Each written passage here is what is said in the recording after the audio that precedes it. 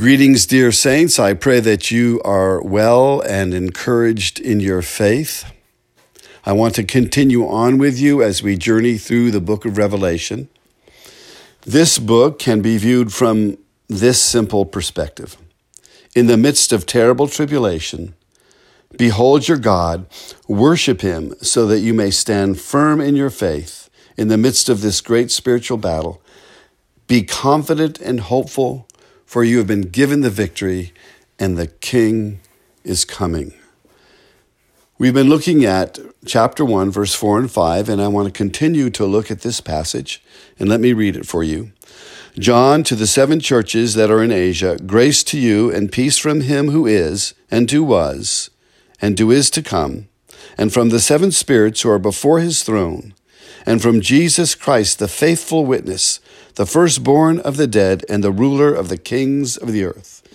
And we have seen in this greeting that there is a threefold revelation of Jesus Christ. We looked at the first one last time, that Jesus Christ is the faithful witness. The second revelation is that he is the firstborn from among the dead, and we want to look at that this time. The third revelation is that he is the ruler of the kings of the earth. Now, in these 3 revelations, there are 3 assurances that we can have. The first one, because Jesus Christ is the faithful witness, we are assured that God is with us, and we looked at that last time.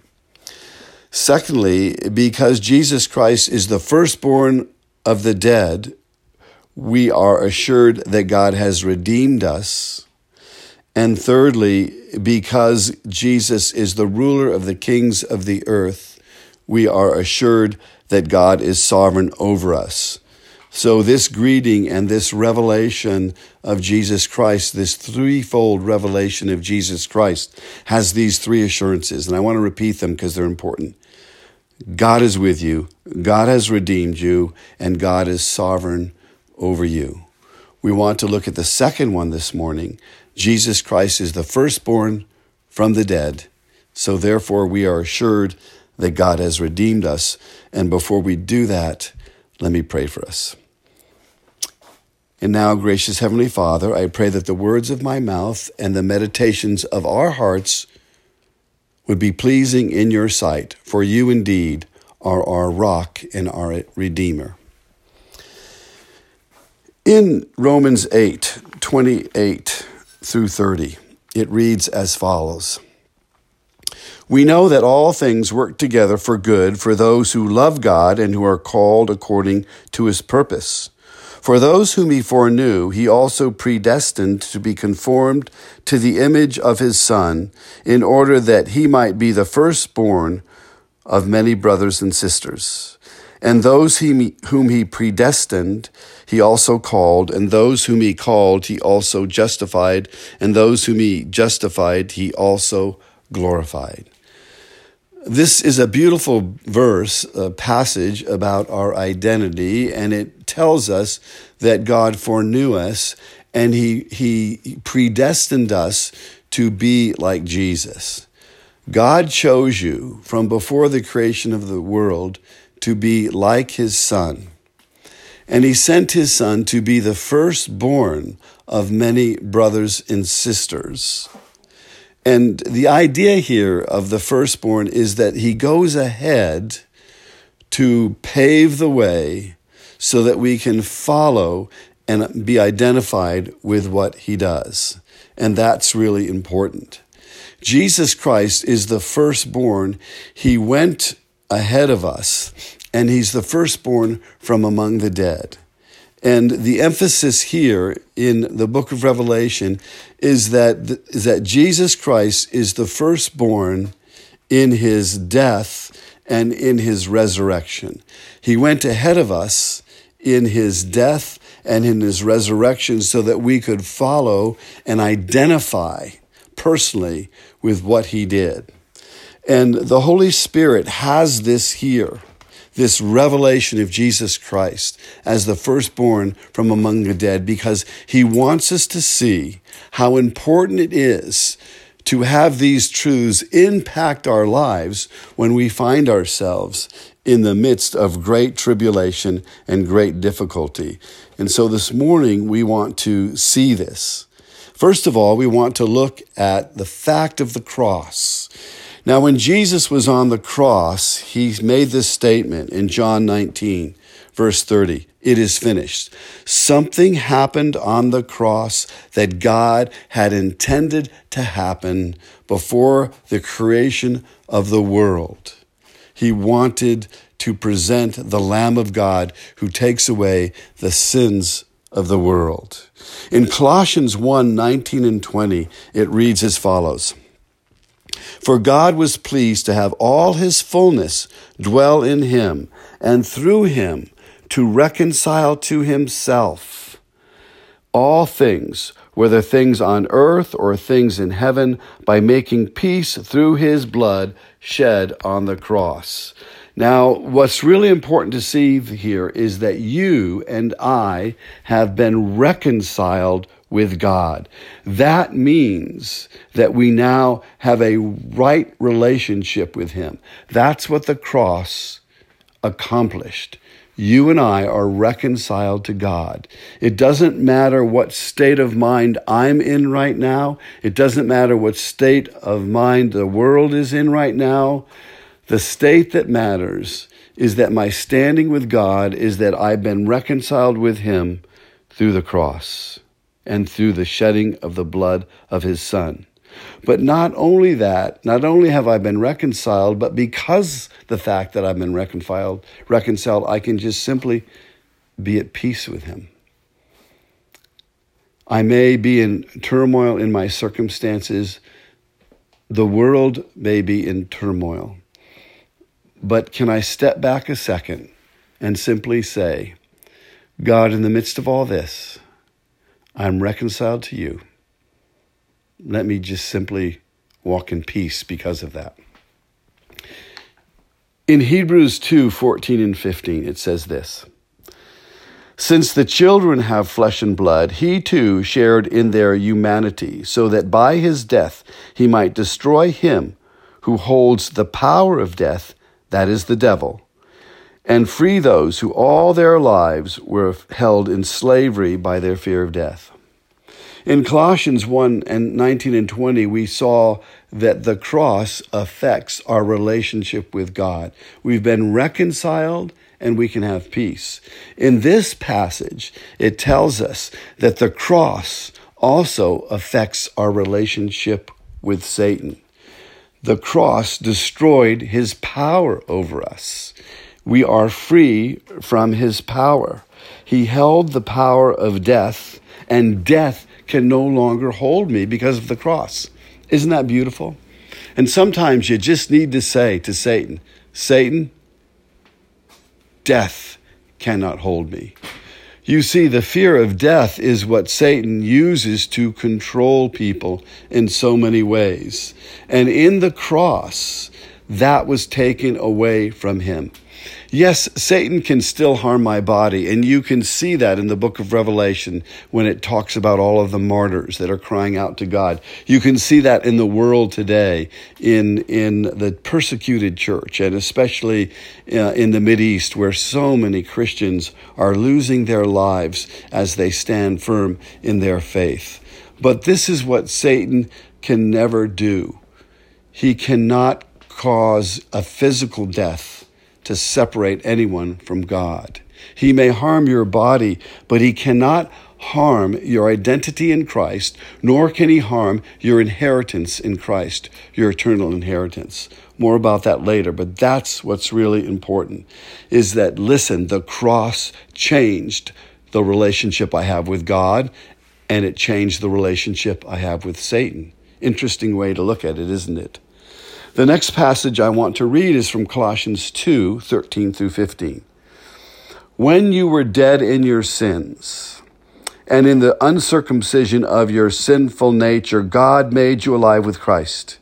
He forgave us all our sins, having canceled the written code with its regulations that was against us and that stood opposed to us. He took it away, nailing it to the cross.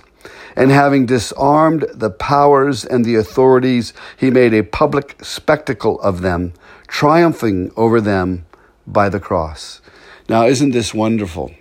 The first thing that we need to see here is that Christ, his death on the cross, through his death, through his shedding of the blood, we have been forgiven from all of our sins and everything that was held against us, everything that the law held against us, all our fracturedness, all our failures, all of our sins, everything that was held against us was canceled out. It was like everything you've ever done in your life, every wrong thing, every wrong thought, if it was all written down on a piece of paper from the beginning of your life to the end of your life, Jesus took that, God took that and said, listen, I'm going to nail that now. And you weren't even born yet, but I'm going to nail that now to the cross. It's all been taken care of. Isn't that amazing? So because of that, the principalities and powers have been disarmed. You see, the cross changed not only your relationship with God and not only your relationship with Satan, but it changed your relationship with the principalities and powers, because now they have nothing on you. If you see, God is so faithful. He's faithful and just, so that when you confess your sins, he forgives you your sins and cleanses you from all unrighteousness. Because he goes back and says, listen, the sin that you committed today, I knew about before I created you, and I've already put that on the cross. So it's forgiven. Just admit to it. Isn't that amazing? And so the principalities have nothing on you. And not only do you have to say to Satan sometimes, Satan, death cannot hold me, but you need to say to the principalities and powers sometimes, principalities and powers, you have nothing on me. Isn't that a great declaration? You see, through the cross and by the shedding of the blood of Jesus Christ, there are these 5 things that we have. Our sins are forgiven. We have been reconciled to God. Death has no power over me.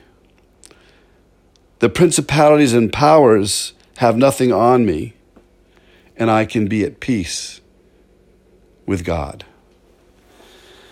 You see, that's the beauty of Jesus Christ being the firstborn from among the dead. He's gone ahead of us, and so we need to follow him and enter into the truth of the cross.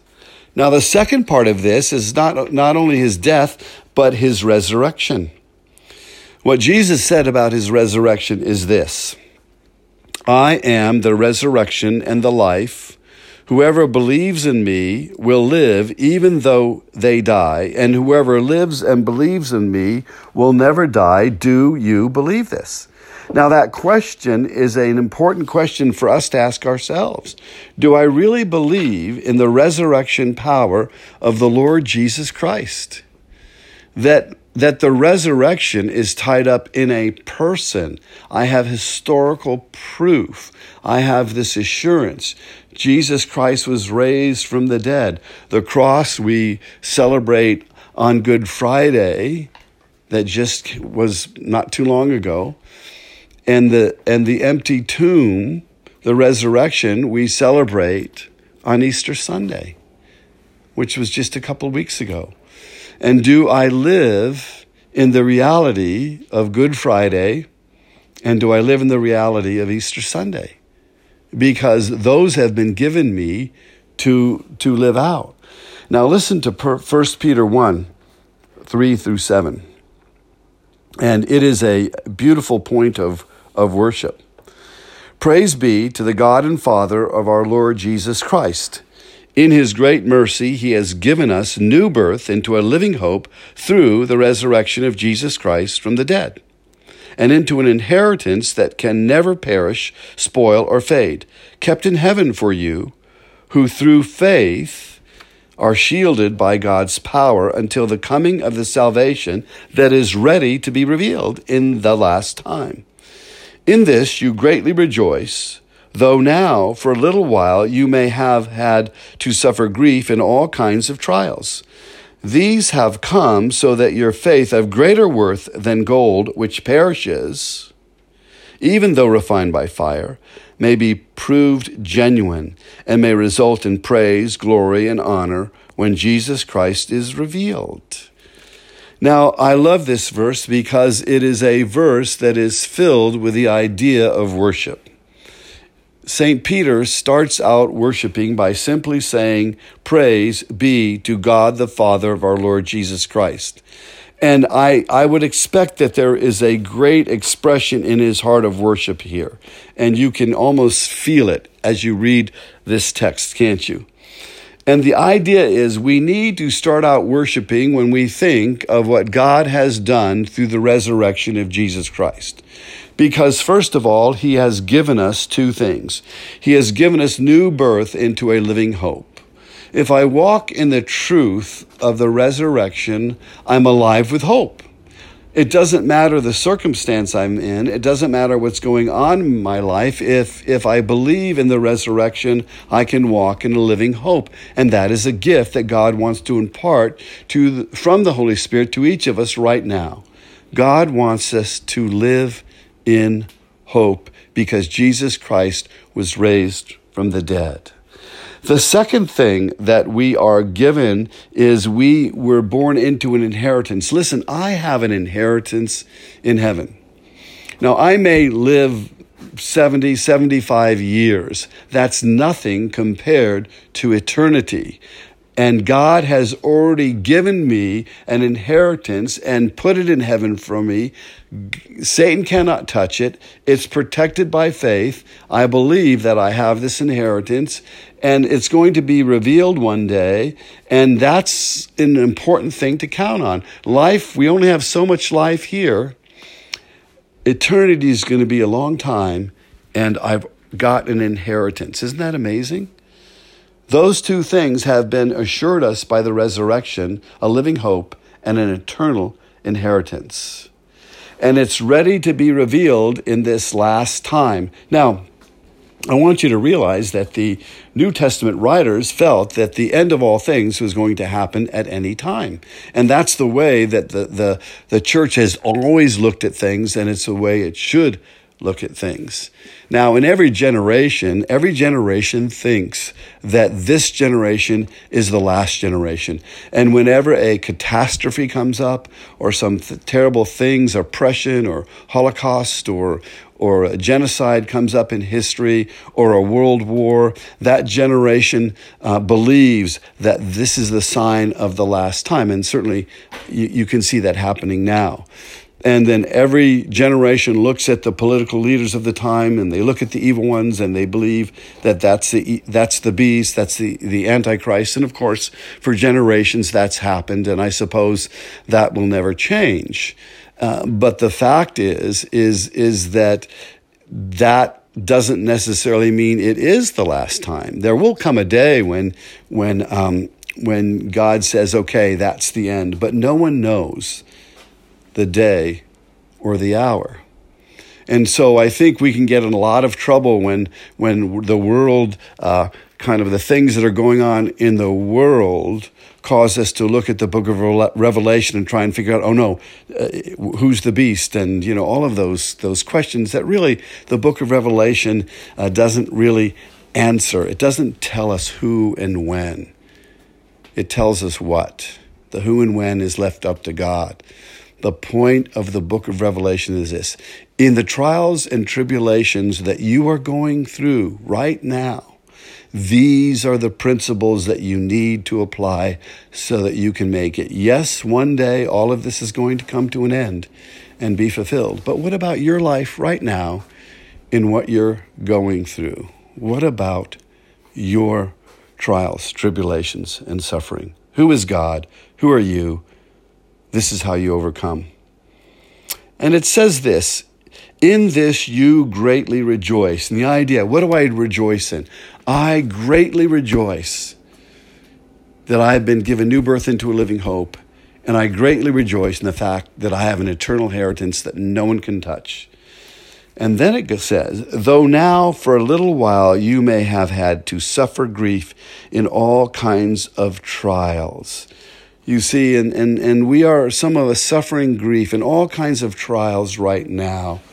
And what this text is saying, listen, Do I concentrate on my grief and my trials and the uncertainty of life and the dangerous possibilities that confront me?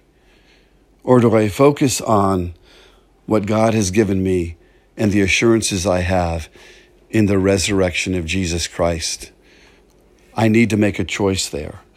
And then it says, the reason why these trials happen, listen, all that's happening in the world now, there may have been some intentions by Satan to steal, kill, and destroy. But God is allowing this to happen to test my faith, so that my faith, which is of greater worth than gold, which perishes, even though refined by fire, that my faith may be proven genuine. Is my faith right now in the middle of what I'm going through, in the difficulties that I'm facing, is my faith proving to be genuine? You see, that's the question we have to ask ourselves, isn't it? How is what's going on right now affecting my faith? Am I growing? Am I looking at God and saying, God, this is who you are. So therefore, because this is who you are, this is who I am right now. You see, that's what we have to ask ourselves during this time. And it can be a hard question and a difficult question, but it's a question we need to ask.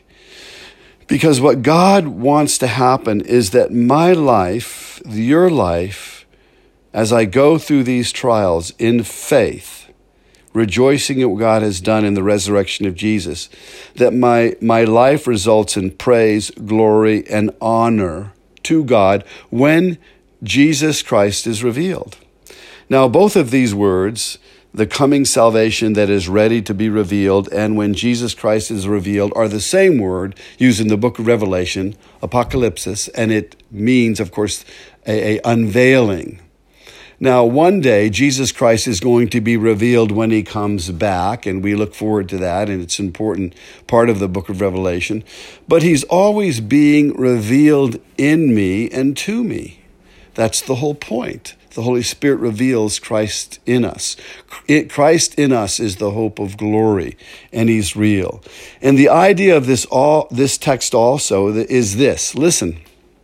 As I go through the great trials and tribulations of life, and as things press in, whether they're small or whether they're large, whether they're just inconsistencies or things that are really difficult, or whether they're the point of death, do I go through those things with a great confidence in the death and resurrection of Jesus Christ, so that I walk in faith, so that the life of Christ is revealed in me, and that as the life of Christ is revealed in me, I give glory, honor, and praise to God.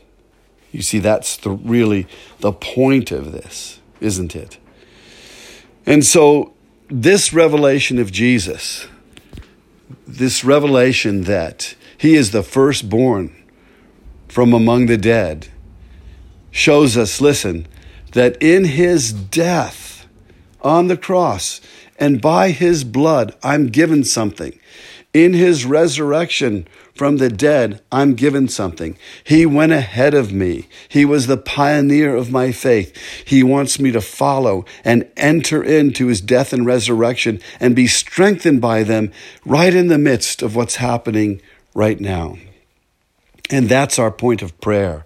And I simply want to pray this little prayer. And I know you can pray your own prayers, but I like to pray a little prayer to just give you an example of how to pray through Scripture.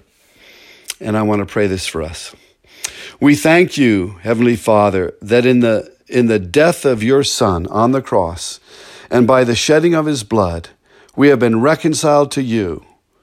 We have been forgiven our sins, and we can be at peace before you. Thank you that the power of the evil one has been broken. He cannot harm my identity in Christ, nor can he steal my eternal inheritance. Death cannot hold me, and the principalities and powers have nothing against me.